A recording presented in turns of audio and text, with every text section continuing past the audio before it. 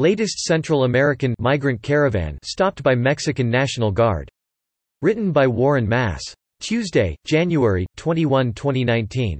After being blocked by Mexican National Guard troops from crossing a bridge over the Suchiate River that separates Mexico and Guatemala, large numbers of Central American migrants waded across the river on January 20, only to be stopped again by members of the National Guard. The guardsmen, who were dressed in riot gear, fired tear gas toward the migrants as they approached, and some migrants threw rocks at the troops.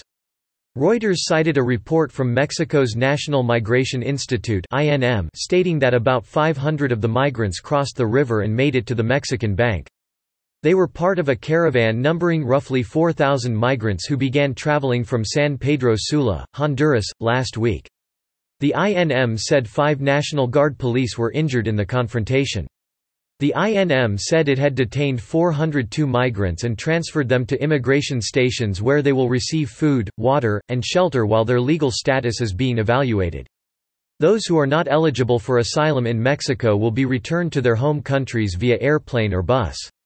A spokeswoman at the INM said the institute had no reports of children going missing during the apprehensions.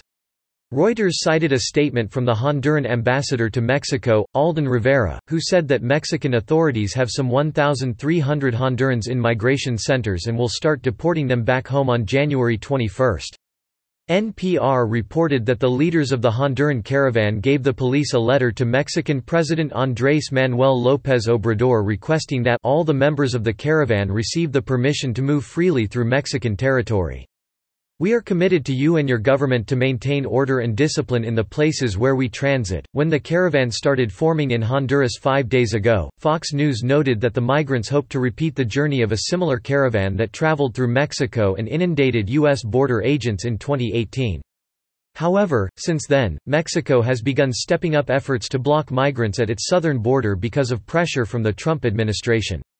"The truth is, it is going to be impossible for them to reach the United States," Fox quoted human rights activist Itzmania Platero.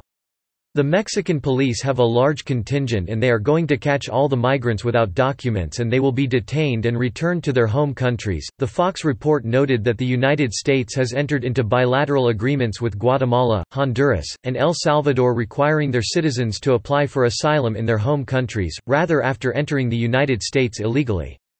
The New American reported on January 17 that the American Civil Liberties Union (ACLU) is challenging the Safe Third Country asylum agreement that the Trump administration arranged with Guatemala. The agreement gives migrants the opportunity to claim asylum in a country other than the United States. It is one of a number of agreements signed with Central American countries, including El Salvador and Honduras. Under the U.S. Immigration and Nationality Act, migrants have the right to apply for asylum in the United States, but not if they can be removed to a safe country via multilateral or bilateral agreement.